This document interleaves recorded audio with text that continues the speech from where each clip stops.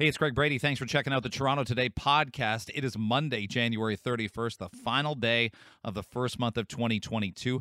We should be celebrating like it's New Year's Eve. We should be. We're reopening in the province, but we've got Ottawa to talk about and the Freedom Convoy protest that drew a ton of attention. Obviously, it dominated attention, and we have our thoughts on it, and many of our guests do as well on today's show. It's Toronto Today. It's Monday, January 31st. Goodbye, January, and it starts now. Let me start here, though, and I want to get to the reopening in Ontario also. That's a big thing today. We've had schools going for 2.5 weeks, but there will be new options. What's his name? My youngest son has a soccer practice tonight at 8:30 until 10 o'clock. We hope it's only until 10 o'clock, but it's good. It's good. I'm happy about that. And I'm also going to not feel grateful about it. There's happy and then there's grateful. And I think there's a difference between the two. But let me start here. I didn't want to weigh in too much on the weekend about what I was seeing on my television, hearing on my radio, including right here on 640 Toronto. I listened to a good chunk of Roy Green's show Saturday. Just to let you know, we were ready. Alex Pearson's going to join me at the start of next hour, and Alex and I, along with some other willing and able, it's equal parts of both volunteers. I'm sure we would have made them give us a vacation day later in the summer. Like, oh my, July 28th on a Wednesday, who wants to work then? We would have asked for a vacation day. And they probably knew that too. They're handy in management with negotiation. They were ready and we were ready. But we were ready to work on Saturday. We didn't know if this would all kick off a little bit. And I love doing the weekend stuff. I remember Donald Trump got COVID, right before the U.S. election. I said, please let me come in live on Saturday morning. And they did so because you don't know, right? Like 3 days earlier, you're like 76-year-old man, eats fast food nonstop. His heart rate should be accelerated. He's had 3 divorces, 3, 2, 4. I don't know. But it's multiple. Surely this is something to watch here. But this weekend, we were ready for anything. Did we get anything?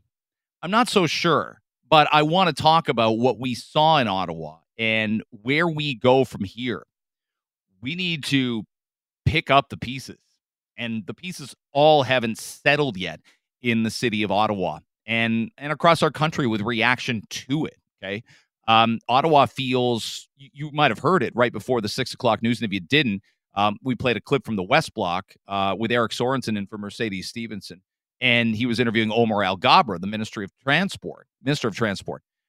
You could hear Al-Gabra fine. I'm a bit of an audio nerd, so like I can tell when, somebody's got a dog in the background or someone's outside walking by the road and they're, doing an update or a report or something. You couldn't help but hear the trucks. There haven't been too many TV reporters able to do reports this weekend without hearing the trucks. So they are there, and people in Ottawa are getting used to it. I know there's a lot of people. The mayor of Jim Watson, I want to play you a clip from in a minute or two, but the concept was, well, okay, you know what? Many people came. It was peaceful. You've made your point. It's time to go. That's not how they feel. So I'm not telling you, again, I like to do this on the show and make this clear. I'm not telling you what I hope happens or what should happen. I'm telling you what the rules are.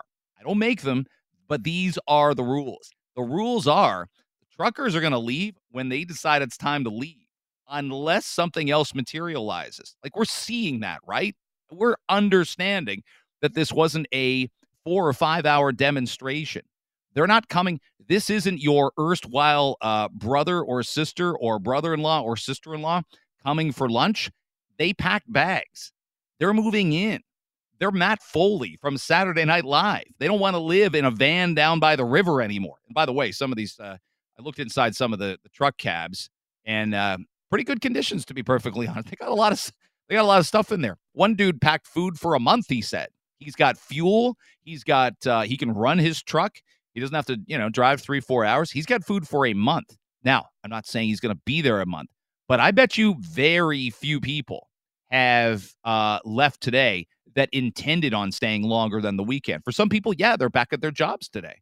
Others, I heard from so many people in Ottawa last night. Let me share you a quick text, and then I want you to hear some of the audio from over the weekend that I think is really interesting, including sort of a before and after with Pierre Poilievre, the shadow finance critic for the Conservative Party. But I know people that are 5 kilometers from Parliament. 11:30 last night, nonstop honking. They were wondering.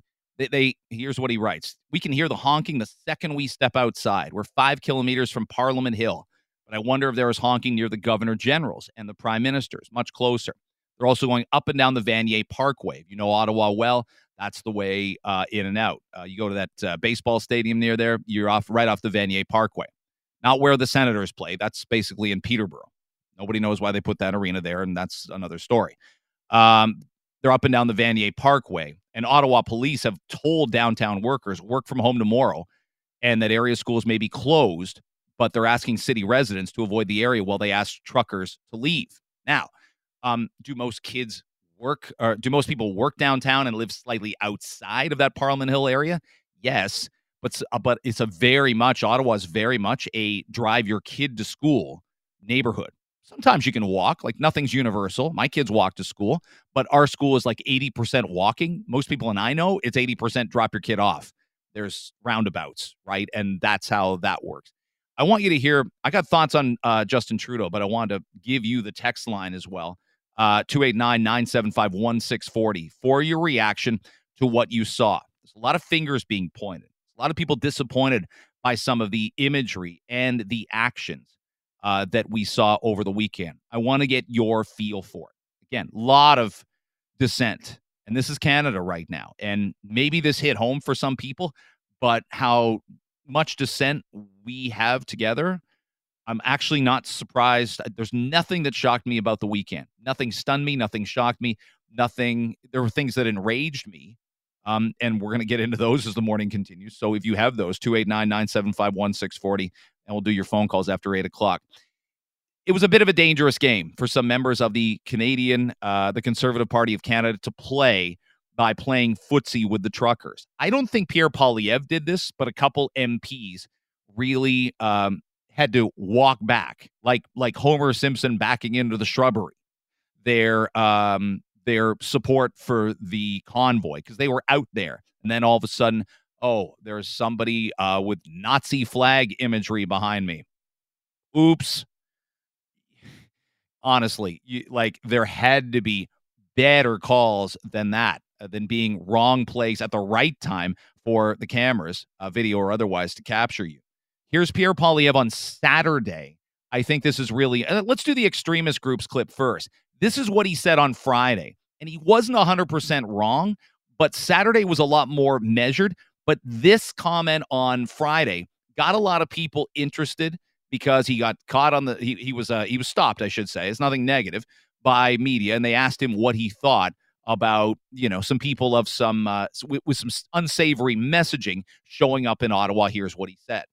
When there's a left-wing protest on Parliament Hill, we don't see the Liberal media going through every single name of the people who attends to try and find one person that they can disparage the whole group with.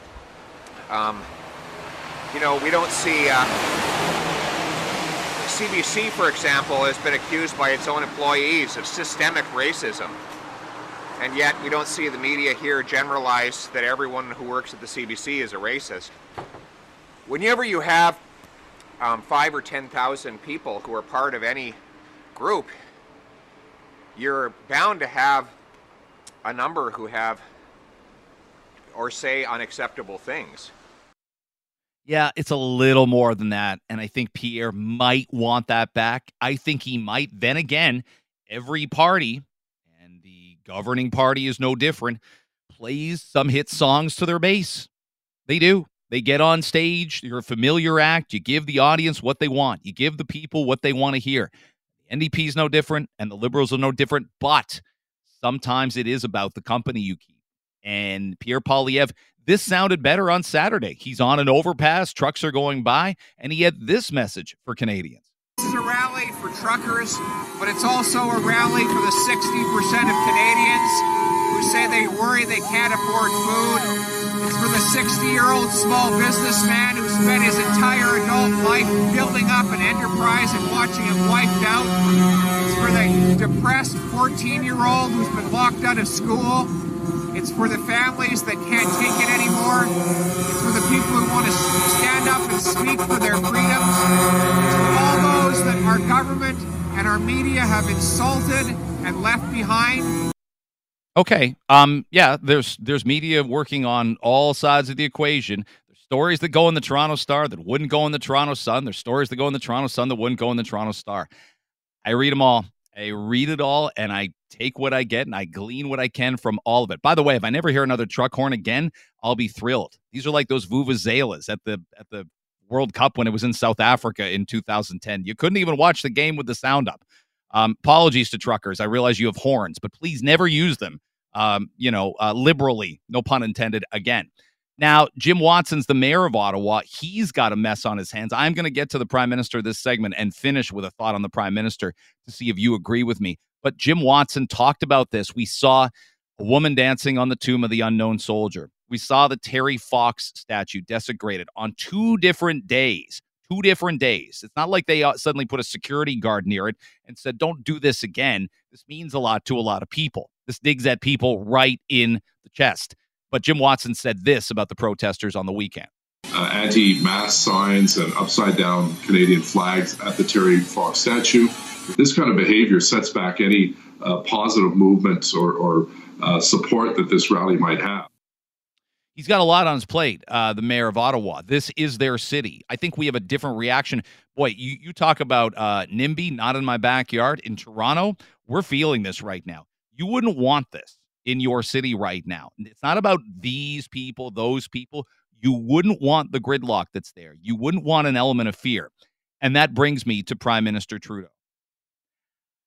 It is an absolute abdication of duty for the leader of this country not to step in front of a camera at any point from Saturday at sunrise to Sunday at sunset. It is. It was dangerous to let this fester.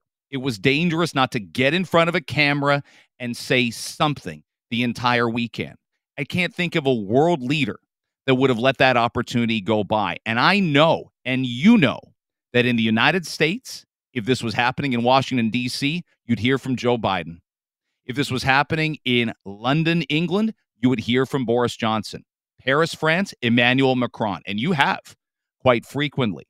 So I can't blast MPs. I can blast them for different reasons. I can't blast MPs that were out there mixing with the crowds and not say this about Justin Trudeau. And I think many Liberals realize this. And I'll tell you something else. I think Liberal MPs realize they're cooked. This isn't January 6th. January 6th didn't happen, but that was a departing president, a crooked departing president doing illegal things to organize a coup to attack the Capitol. This is a sitting prime minister not doing those things. You can have your opinion of him. You had a chance to vote for him or not vote for him twice in the last 2.5 years. Twice. So you can have your thoughts on Justin Trudeau. But I do not believe that this weekend helped his ability to move forward for year upon year as prime minister of this country. And I know I'm hearing from Liberals that it just in the last 48 hours now feel a lot more politically homeless than they did. And I think, this is just my thought, it's a gut instinct, but it's not based on nothing. There are Liberal MPs who know that they won't be able to move an agenda forward with this prime minister a year from now, maybe 18 months from now at max. This did irreparable damage to Justin Trudeau this weekend and his ability to govern and lead Canada. Period. I watched live Facebook feed of convoy and witnessed live citizens, families, kids holding thank you, freedom signs, waving Canadian flags and cheering. That's what I've seen. I didn't search internet for trending and then a hashtag after to propagate a negative undertone and continue reporting talking points. But Twitter is more important than live coverage. Another great story. I might have mentioned to you last week. I know I did off the air, and we talk about it as a show and as a collective here. We've got very engaged. We're all engaged on this show. We want to build it to something. We have goals. We have standards. Some mornings I know you're like, does your show have standards? It does. And management too, really engaged on what we can make this, because we see opportunities here with you, the listener. It's the people's show in Toronto. That's how I really, really feel about it. And many of you have spoken out to me and said there was a lot more than just white people there over the weekend. That's what I kept hearing. And this Sikh trucker was interviewed by a couple television networks. I apologize. I'm picking this audio up. I wanted to make sure that it wasn't from anything. I'm going to use the word, the F word, too fringe on the way left or the way right. I don't think that it was. But here's a trucker who identifies as a Sikh with his family. The guy comes in, interviews him in the cab, and it's hard to hear. I know there's a lot of honking, but just crane your ear because I think it's important. I'm going to get to Alex Pearson in just a sec. This is what this trucker said. We came here yesterday for our freedom and for our rights. We should have a choice to choose whatever good for me, my kids. Yes. That's all we are here for. What do you hope to see accomplished at the end? At the end, I think whatever we want, we'll take it from here. Okay. And, there's been a lot has been going around from different media outlets, even different political leaders are pushing a narrative that's saying race baiting. There's, in fact, there's a lot of name calling, even white supremacy. What has been your take on this whole convoy? Not a single sign, not a single guy I met here with that. So that guy's like, no, I don't see the racism. Let me say this also quickly before we get to Alex about the media. I'm probably kind of compromised in commenting on it myself, but I'll tell you what people are telling me who are outside the media, because we do this. And sometimes we think, is that just interesting to us? Is it like when I worked in sports media? Is that talking about whether Tony Romo's a good commentator? Is that just interesting to us? Or do people just watch the games and they go, I don't care who's on the radio or on the television? But this is what people tell me. They're like, Greg, if I understand it, if a reporter feels threatened. Shauna Hunt's a friend of mine, and she works at City, right? And she had that guy come up and say that thing into her microphone. She was outside a Toronto FC match, and that guy lost his job, and she came into studio with us once upon a time and talked about that. That's terrible. We got to amplify that and make sure that that's not allowed and that's not encouraged. And nobody working in the field should feel threatened physically. Nobody should get things thrown at them. There were isolated incidents of that. But the people talking to me say, Greg, you're in the business. This is what they're telling me. The media made themselves a little too much of the story this weekend. That's what they're telling me, okay?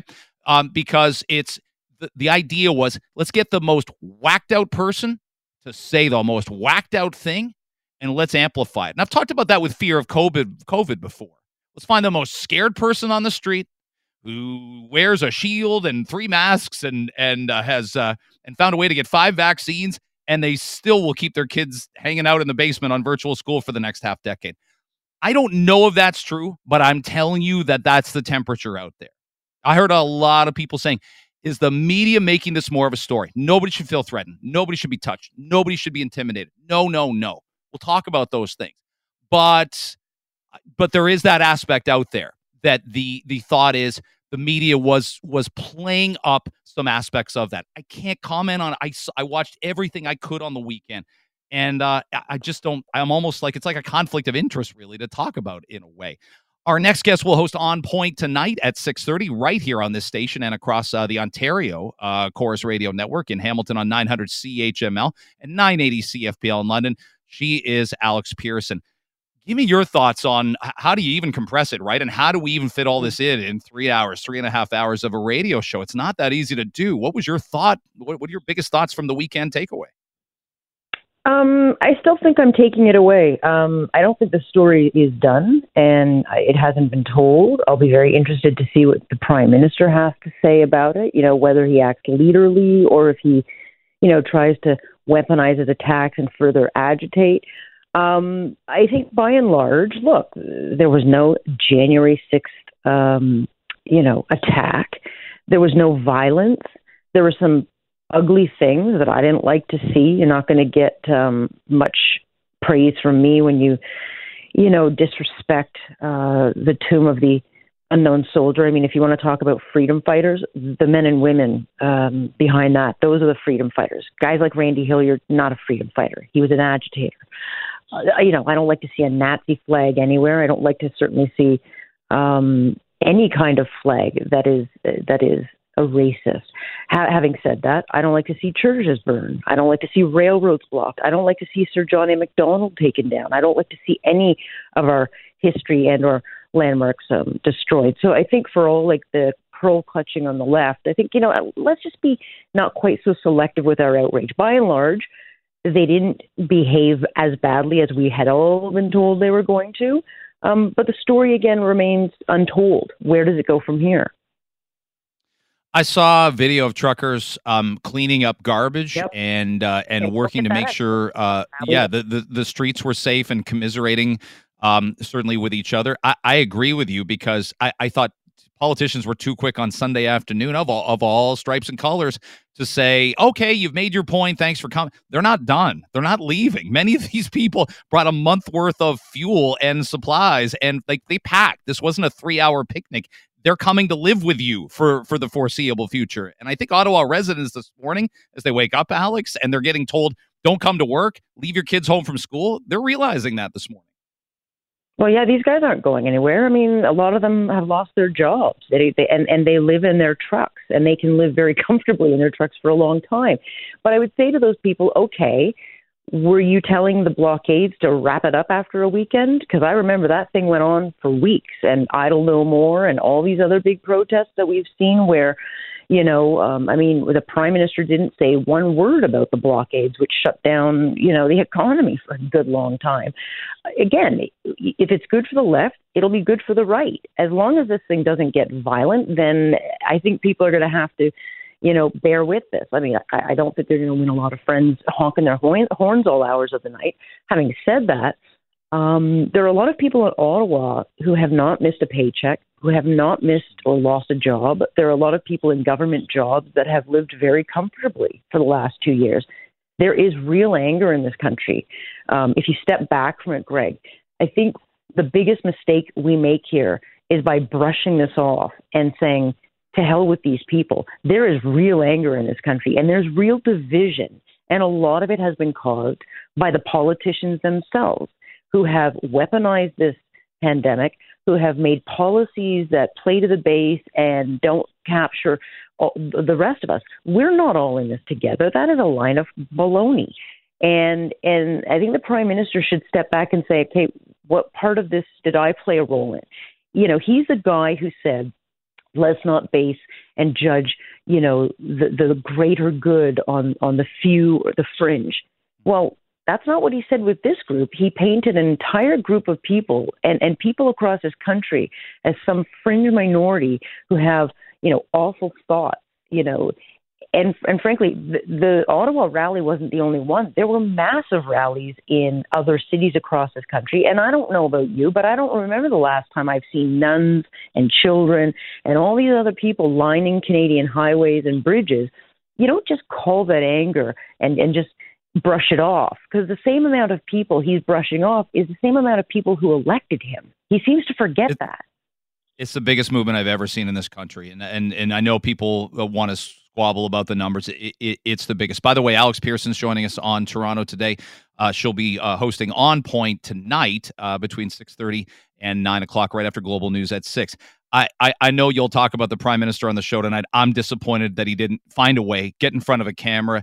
I can't think of a world leader that wouldn't do that. That said, I know you'll cover that tonight. Did some conservative MPs, burn themselves by being out there? Michael Cooper, well documented, talking to a TV crew with a person with a swastika behind him. Was Aaron O'Toole out there too much? Were other MPs out there too much in embracing what we saw over the weekend?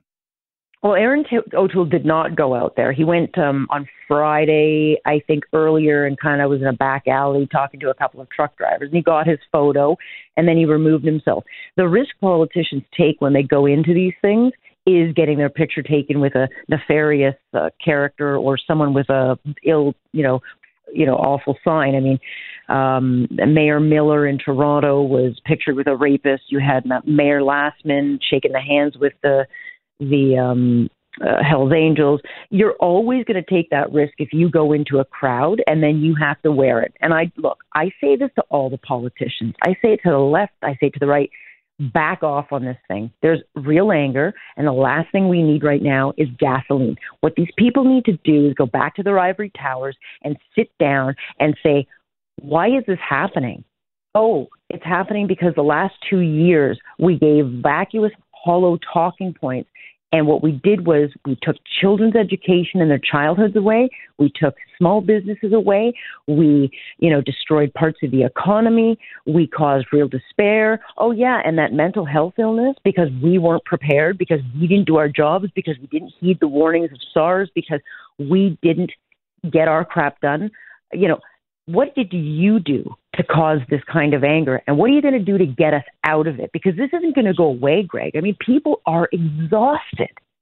And it's not just something that you brush away. I want to, it localizes it a little bit, but I still think it's at the national level. I've never spoken to more people, Alex, that feel more politically homeless. I never have. And I think it finally dawned on some people this weekend. I can't tell you how many people in Ontario are saying the Conservative Party's locking us down harder than anywhere on the continent. And the opposition parties never say you should open this or open that. So they're lost. Maybe even worse. They don't know where to go. Well, no, I mean, you have Andrea Horwath, who was for vaccine mandates, and then she reversed the next day. You got Steve Del Duca out there wagging his finger. Well, his government was a huge part of why our hospital ICU capacity issues are what they are. They didn't spend. And then you got Doug Ford, who has completely betrayed his base of small business and locked everybody down. Shame on all of them. We are locked down because of government failure that is not just the last couple of months. We're locked down because governments didn't do their damn job. And frankly, shame on them. And so you're right. Who would I vote for today? I haven't a clue because I don't see any leadership.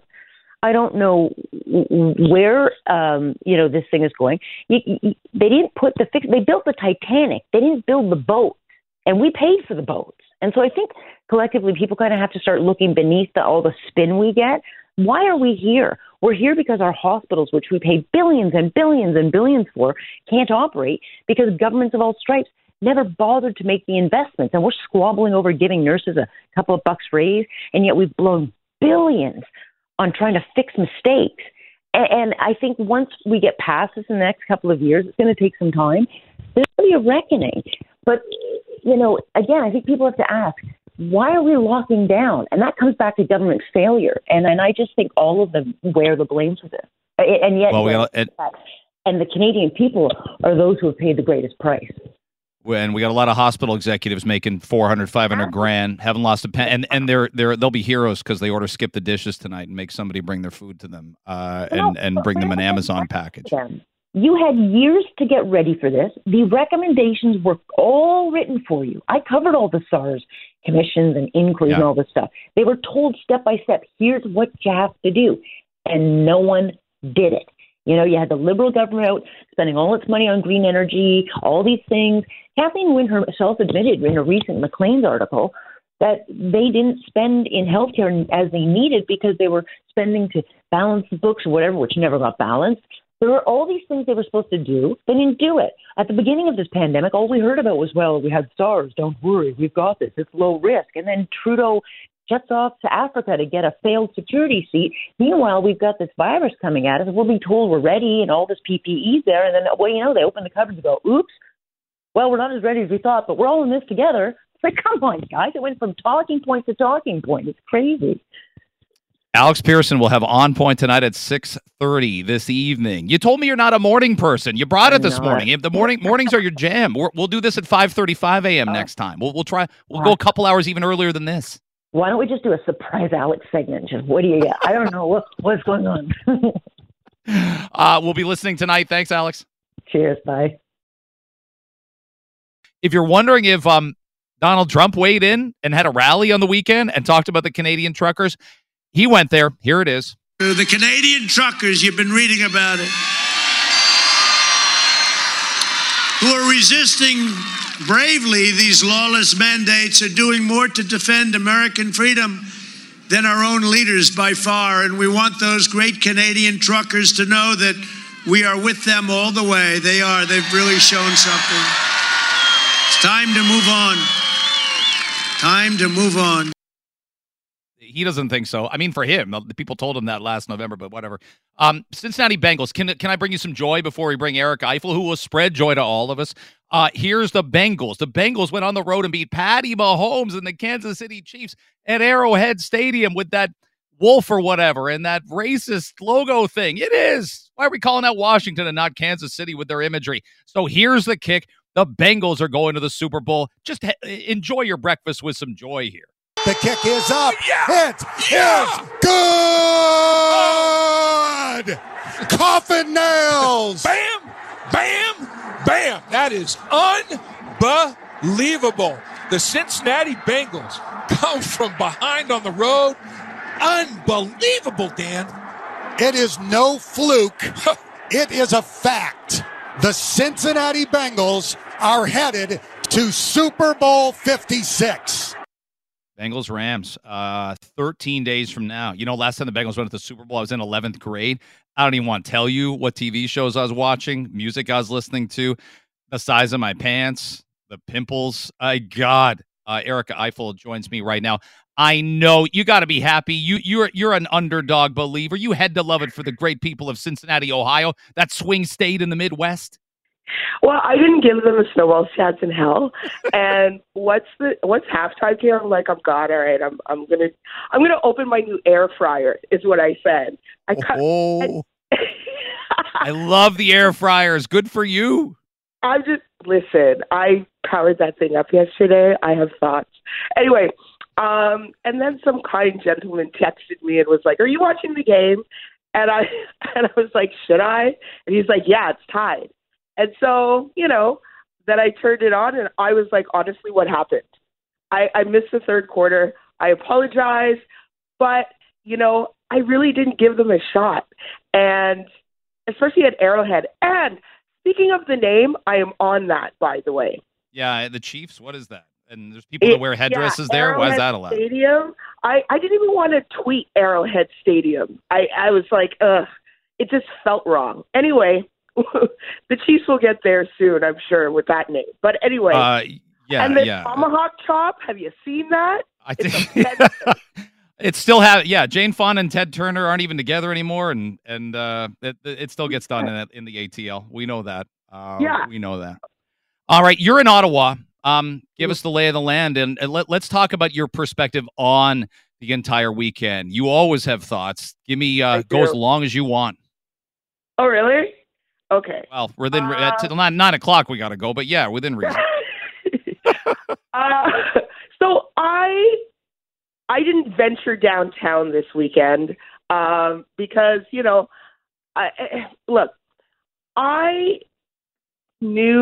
I figured that this was going to turn white supremacy real fast. And before they got here, when everybody was talking about anti-vaccination and the truckers and so on. And I mean, I think that some of these anti-vax rallies are actually cover for neo-Nazis, to be honest. I think neo-Nazis and white supremacy and the far right has latched on to these kind of social flashpoints and will use those to infiltrate. And the problem is that we have a media that doesn't really interrogate that. These founders or the people who, the organizers, were already spewing some hate-filled stuff. And, what I found is we have a media that just, basically reported their speaking points with zero interrogation whatsoever. I mean, we've seen this before. We've seen with the anti-lockdown protests, the anti-lockdown protesters, the anti-vax protesters, those two groups are very much in line with Wegzitters and and Brexiters and et cetera, et cetera. And these flashpoints of division of the post-World War II sort of liberal democratic era is really where they kind of infiltrate. And, you know, what I saw, even though I wasn't down there, we had a couple of trucks go by my neighborhood, or the main streets in my neighborhood, and, you know, a lot of honking and so on and so forth. We have to ask ourselves as a society what we're willing to tolerate, because the problem with the far right is eventually they get violent. And, you know, I feel like this country, honestly, is starting to come apart at the seams. I agree. Yeah. But can I make the case that there wasn't violence yet? Are you worried there still will be some? It depends on what you call violence. I mean, intimidation, I think there is. I think some people feel locked in their homes because they can't go anywhere in the noise and downtown area. Yeah, I get that. But I mean, what I'm concerned about is not necessarily the violence of each particular piece. So each particular protest has its own, I guess, you know, point in whatever they're trying to do, which is basically try to infiltrate our political systems, which apparently they don't even need to infiltrate, because you have Erin O'Toole opening the door and saying, "Come on in." And that's what was wild, was that you saw Canadian flags with F. Trudeau, or you saw flags with F. Trudeau. You saw like Confederate flags. There were Nazi symbols being drawn all over the place. I mean, if you are of color, if you're Jewish, if you're LGBTQ or whatever, those things are harmful to you, right? And so the thing about it is that the violence that I am concerned about is that I think that this stuff is more coordinated than we give it credit for. I think that there is a global coordination of right-wing advocacy, right-wing violence, just right-wing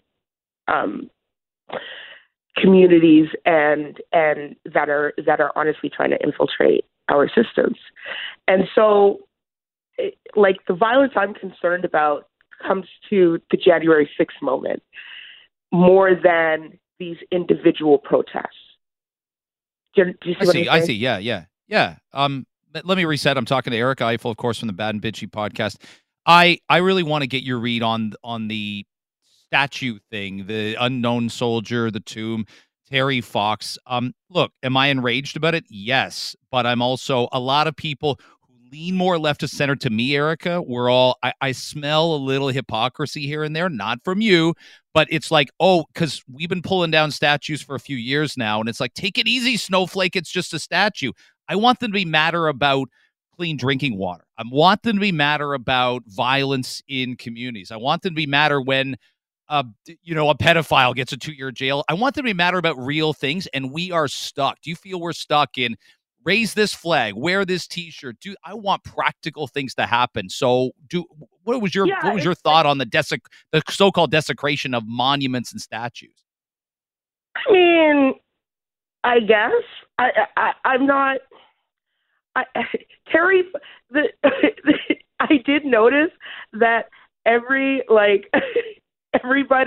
who is of a certain class, okay, was upset at this Terry Fox statue desecration. How dare they?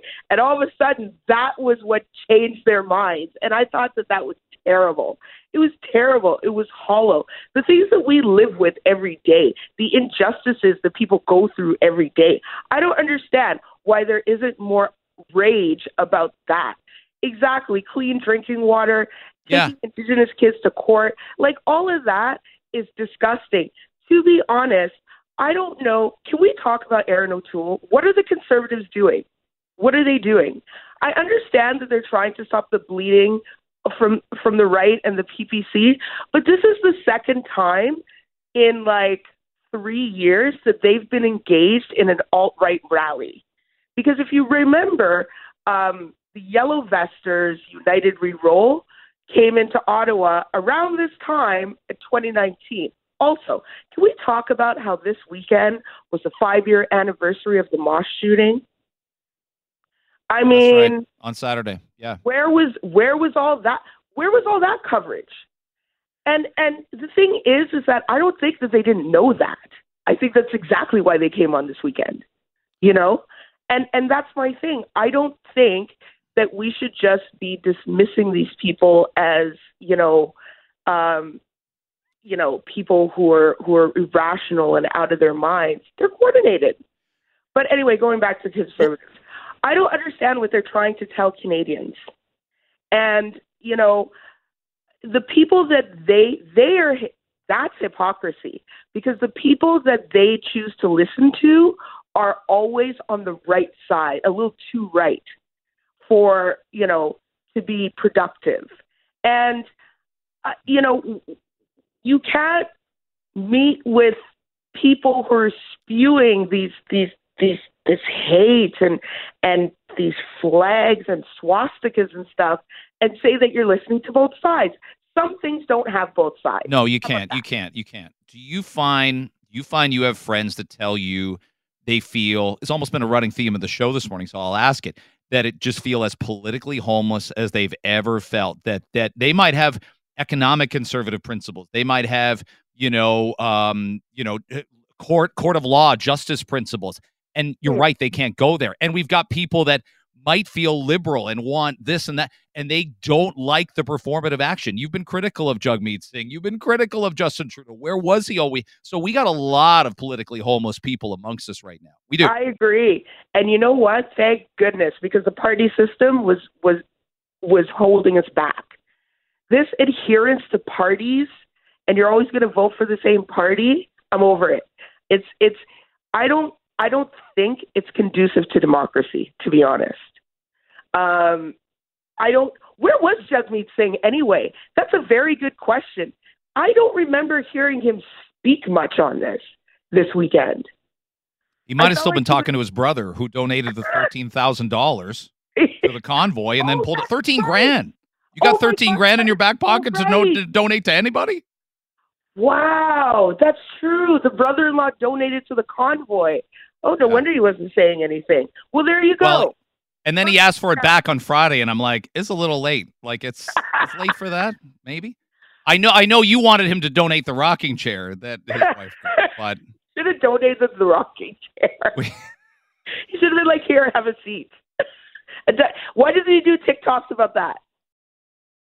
Doing phenomenal work and giving great detail and context on the ground. And you can read his work, by the way, at thedailybeast.com is Justin Ling. Justin, thanks very much for making the time for me this morning. I really appreciate it. And thanks for doing what you were doing all weekend, keeping us updated. Hey, good morning. Thanks for having me. Tell me what Ottawa feels and looks like this morning. I have a friend who's a neighbor towards Parliament Hill, lives about 5K away. He says the truck horns were incessant. He was expecting maybe they'd keep their daughters home from school. What's the feel on the ground in Ottawa this morning? I have to confess, I went back home to Montreal yesterday evening, in part because, the trucks are incessant.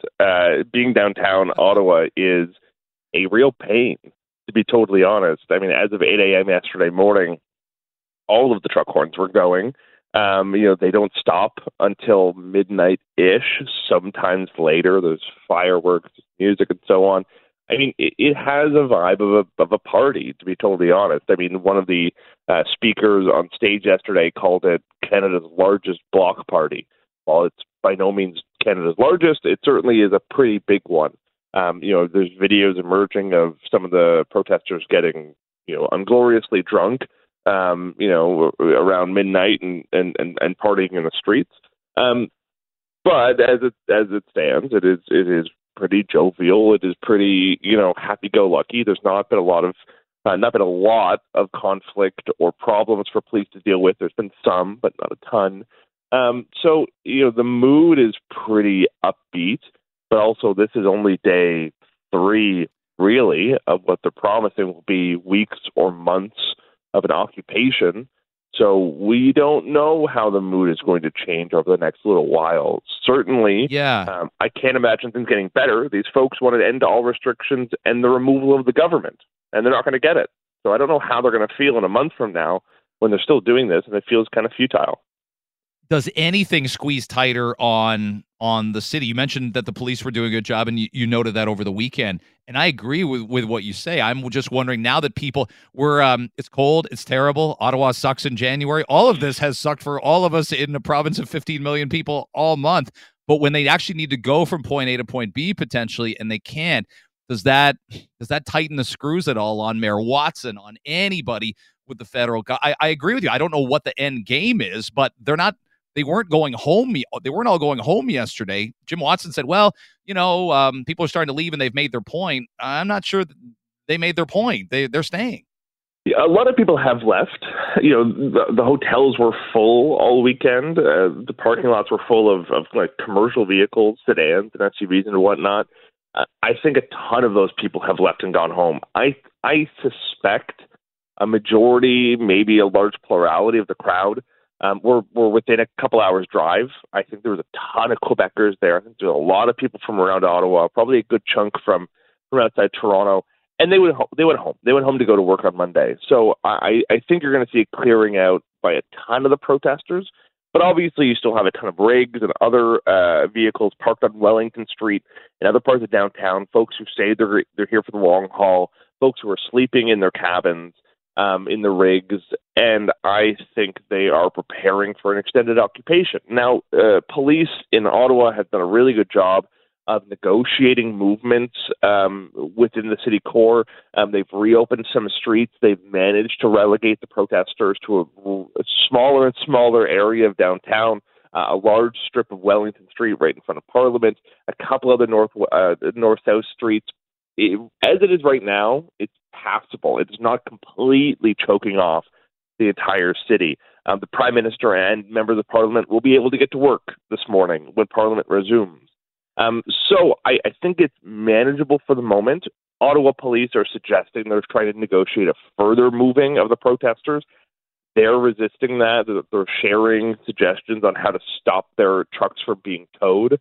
So there's an opportunity for some conflict here.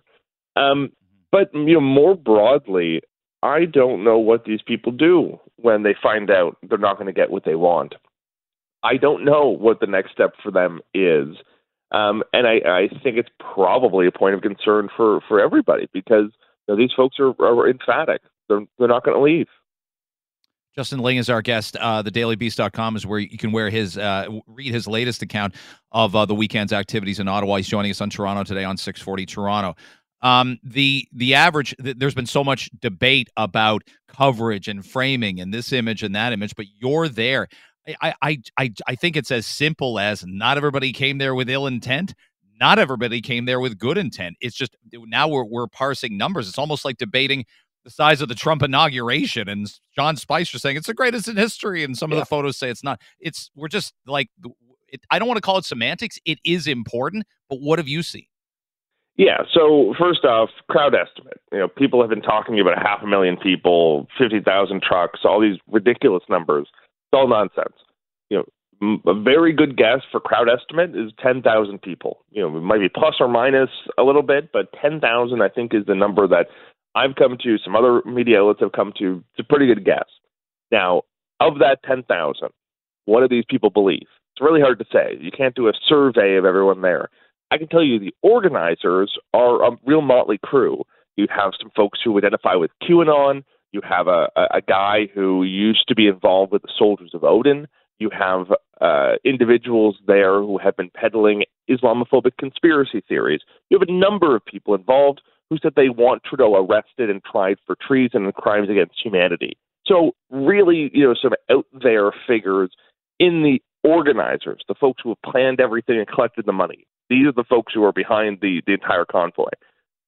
In the crowd itself, I have no doubt that there are some folks there who care deeply about the vaccine mandate for truckers. I think they're a minority. There's a ton of people who don't want vaccine mandates for anywhere, anytime at all. And there's a ton of people who are outright anti-vaccine, who have been spreading misinformation. On stage all weekend, there have been people who have been calling them medical experiments, saying they're unnecessary, ineffective, dangerous. The official line of a ton of the groups at this protest is that vaccines have killed scores and scores of people, which we know is not true. So, and then on top of that, we've seen elements of more extremist movements. You've seen a Nazi flag flying. You've seen folks who are comfortable writing swastikas on their signs. You've seen the flags and the patches, some more extremist groups. These folks are probably a minority in the crowd, but they're still represented. So overall, I think it's fair to say this crowd is not representative of the country. They're probably more representative of the voting base of Maxime Bernier's People Party. I think probably a pretty good way of putting it. Not everyone there is an extremist. Not everyone there is a racist. But everyone there does seem to live in their own little information universe where vaccine skepticism, vaccine hesitancy is really common. We've had a couple conversations this morning about the idea that people feel more certain that there's more Canadians out there that feel politically homeless. Saying all you said about the organizers, and yeah, it's pretty easy to trace. It's pretty easy to look at their influences, look at their social media feeds, and put it all together. And I'm not saying that like you've done a great job of doing that, but anyone will be able to see what these people think. That said, is it dawning on more people that there are more people feeling politically adrift? They can't embrace the Conservative Party. They're disappointed about Liberal inaction. They don't know where to go. I know that's the case in this province in Ontario here. I can assure you, people don't know what to do or where to go. We're the most locked down province or state in the continent, and it's a right-leaning government that's done it. I mean, first off, I'm going to challenge it and say Quebec is the most locked down jurisdiction in the continent because we don't have curfews. You're right about that. You're right. No, listen, I think partly you're right. I don't feel represented in many respects. I think the lockdowns are, the flailings of incompetent governments. I think the lockdowns are increasingly useless, and we need better strategies. And I'm incredibly frustrated watching all of our politicians continue to endorse these lockdowns and curfews. But here's the thing. I tend to think people are like me, where they don't see a credible or coherent alternative. They see the people promising an end to lockdowns and notice that they tend to ally themselves with anti-vaxxers. At this rally all weekend, there was no shortage of political figures looking to give a home to these people. Randy Hillier, independent MPP. You had Jim Carey-Howlos, the True Blue Party. Derek Sloan, who I think is the Ontario Party now. Maxime Bernier, the People's Party. There was actually a couple others as well. You couldn't walk around without tripping over a politician trying to take advantage of this movement. And yet look at these parties. They are profoundly unpopular. Maxime Bernier is probably the top of the heap. He got 850,000 votes in the last federal election, which is impressive for a far-right party, but pretty unimpressive when you consider the context of people being as frustrated as they are. So I think you're right. There's a huge chunk of the country, maybe a majority based on some recent polling, who want an end to these lockdowns, who are frustrated with governments who have been unable to manage their healthcare system and expand healthcare capacity to handle this influx of cases. Politicians who have been able to, get a coherent message on masks or booster shots or so on and so on. But I don't think those people are looking to go into the embrace of a bunch of vaccine skeptics. So I think this rally in Ottawa is wildly overplaying its hand. I think people are looking at it and seeing the extremist rhetoric, the anti-vaccine rhetoric, and are saying, no, thank you. We'll wait for something else. I so appreciate your time. I got 60 seconds. What kind of tone do you think the Prime Minister sets today? I'd count myself among many that thought maybe he should have been in front of a Zoom screen at some point Saturday or Sunday. What do you expect from him this late this morning? Yeah, I think he's going to be blunt about the nature of these protesters. I think he's going to strike a defiant tone. He's not going to let this group set policy or form, knock him out of power or what have you. I think that's kind of the tone he's going to have to take. I will say, he is somewhere in the National Capital Region. We know where he is. It's at a secure location that all prime ministers go to whenever there's something in the capital that has the potential to get unruly. So he's not far away. He's isolating because one of his kids has COVID-19. And I think he'll keep saying what he's been saying, the majority of the pandemic, which is, these measures are necessary. And, people who are upset are a tiny minority. And he's probably right. You can follow him on Twitter at Justin_Ling. And, of course, his work in the Daily Beast today. Justin, thorough stuff all weekend. You're one of the best out there. Thank you for doing this for our show. Thanks for having me. Dr. Suman Chakrabarti, infectious diseases physician at Trillium Health Partners in Mississauga. It is great to have you on. It always is. You shoot straight when it comes to COVID-19. We're talking about boosters a ton, and we're talking about getting them to the people that need them the most. Let's update the audience as to where that is and where you land on it. Oh, absolutely. And, I think that the experience that I've gotten over the past year outside of just with media and communications, I understand that, even if it was the fact that I wrote an article with a couple of my colleagues back in, I think it was June of 2020. We knew right from the get-go that we'd never be able to eliminate this thing.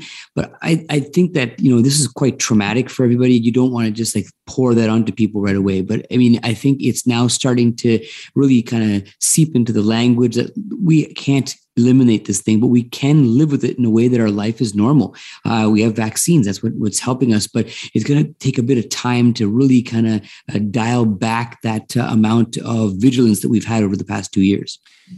I think you hit on it. It feels like a loss. I think we've all suffered some collective defeats in this. And this one was that. Once that realization was there, yeah, you're right. Probably for most of us, you probably hit it before me or a lot of our audience did, but several months in, way before a full calendar year in, that seemed patently obvious that the virus couldn't be quote unquote eradicated.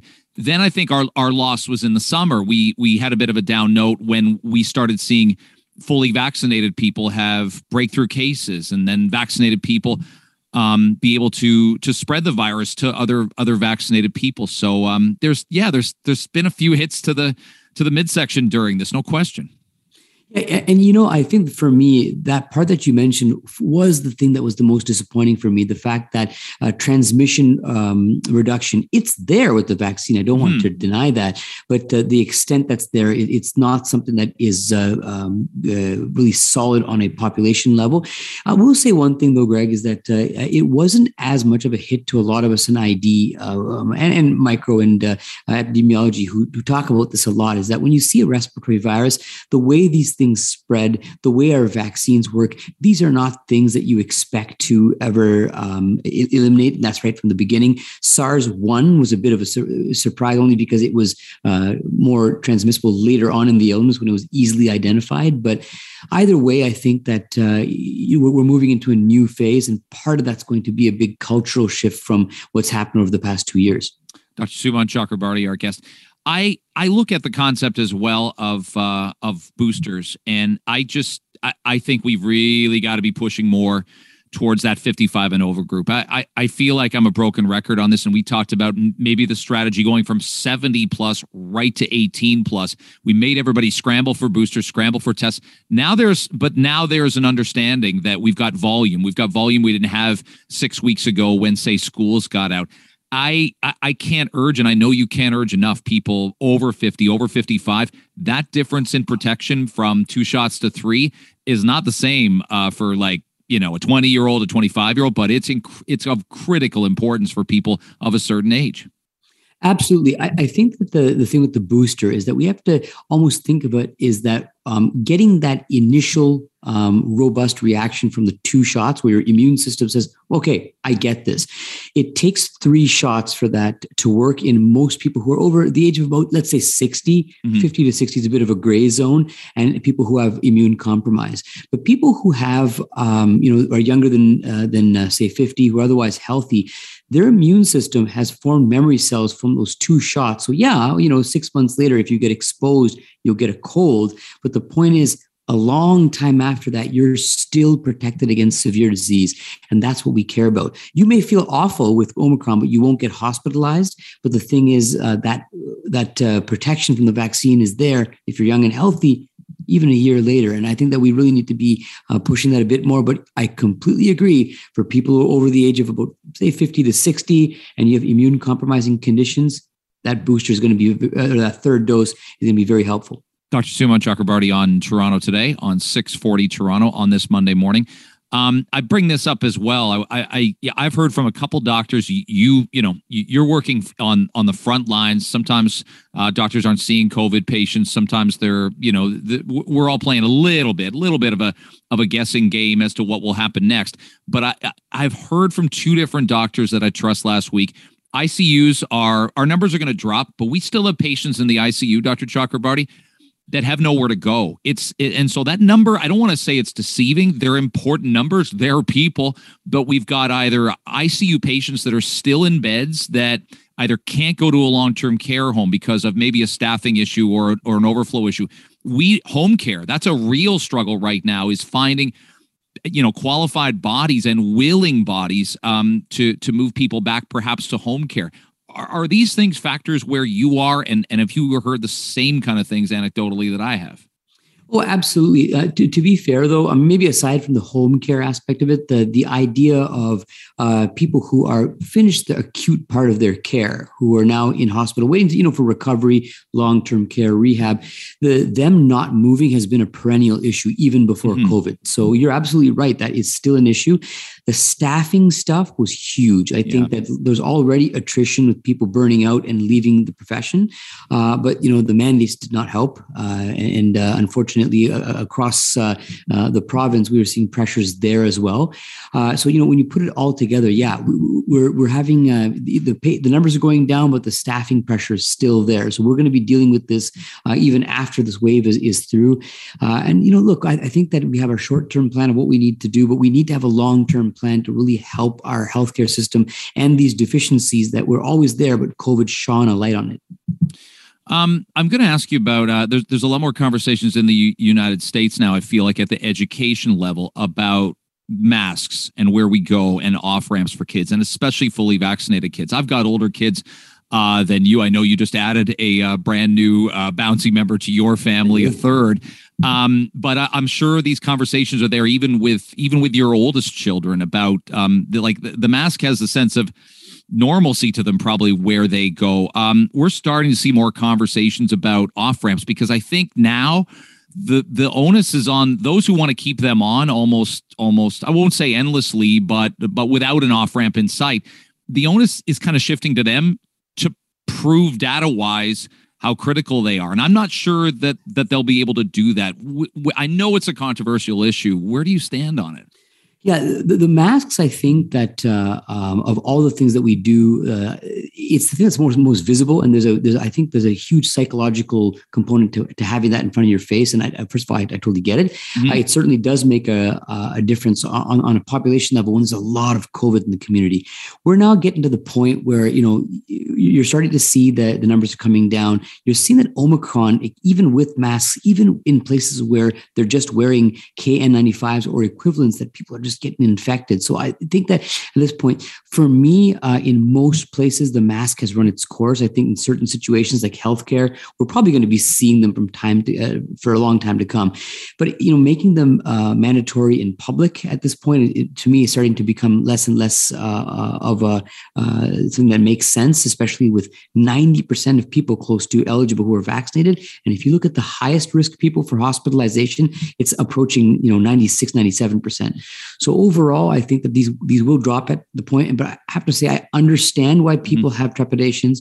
I know people will keep them after that, but I just don't think we should be forcing everybody to wear them. And I don't think we should have masked kids to begin with. The evidence was never there. Yeah. And many countries, at least 12 and under, did not. I've got a 13-year-old and a 15-year-old. They understand it. They kind of get it. But if for 4 or 5-year-olds, asking them to wear it 35 hours a week for going on 2 years now, there better be numbers behind it. The one thing I'd say, too, is for education workers who now have had these N95s, given to them, Dr. Chakrabarti, is I've talked to so many of them that say, boy, these are different. I feel more emboldened because of it. I don't care if my students are in them. I'm boosted. I've got an N95 mask. I'm good to go. That's for 2 weeks now. I'm getting constantly flooded by teachers who say that. Yeah, it's awesome. The teachers are like, listen, like I am where I am today because of teachers that got me to this point. And I think that, you know, for the teachers, like the teachers that teach my kids, like, you know, feeling confident, having that, that's a big part of this, I think, especially, you know, as we start to kind of come out of a lot of these precautions. It's going to take some time, but I think that part of this is feeling protected and feeling emboldened to do the work. So I think that, you know, either way, I think we should arm people with the tools and the knowledge. And I think that the mask mandate, I feel, will be the last thing to drop. It will, but I think that the time is coming very soon. You leave me so optimistic for the spring, for April, and man, know what a tough month it's been. December wasn't any picnic either. So I think you're giving a light at the end of the tunnel for our listeners, and then we're that much closer to the French Open, and then you and I you can gloat, and I can, you know, we can see if Djokovic is going to play in there. There's so many questions to come over the next few months. Sounds like he won't. It sounds. It might be 22, Greg. Let's see if 22 for Rafa gets there. Thank you so much for doing this for our audience, Dr. Chakrabarty. Always appreciate it. Always a pleasure, Greg. Take care. Thanks very much for listening to Toronto Today on the podcast. We've got a live show tomorrow for the first day of February on Tuesday. You can check it out between 5:30 and 9 a.m. on 640 Toronto. Go to www.640toronto.com to listen live, and we'll be right back where you found us now tomorrow. Thank you very much for listening to the podcast.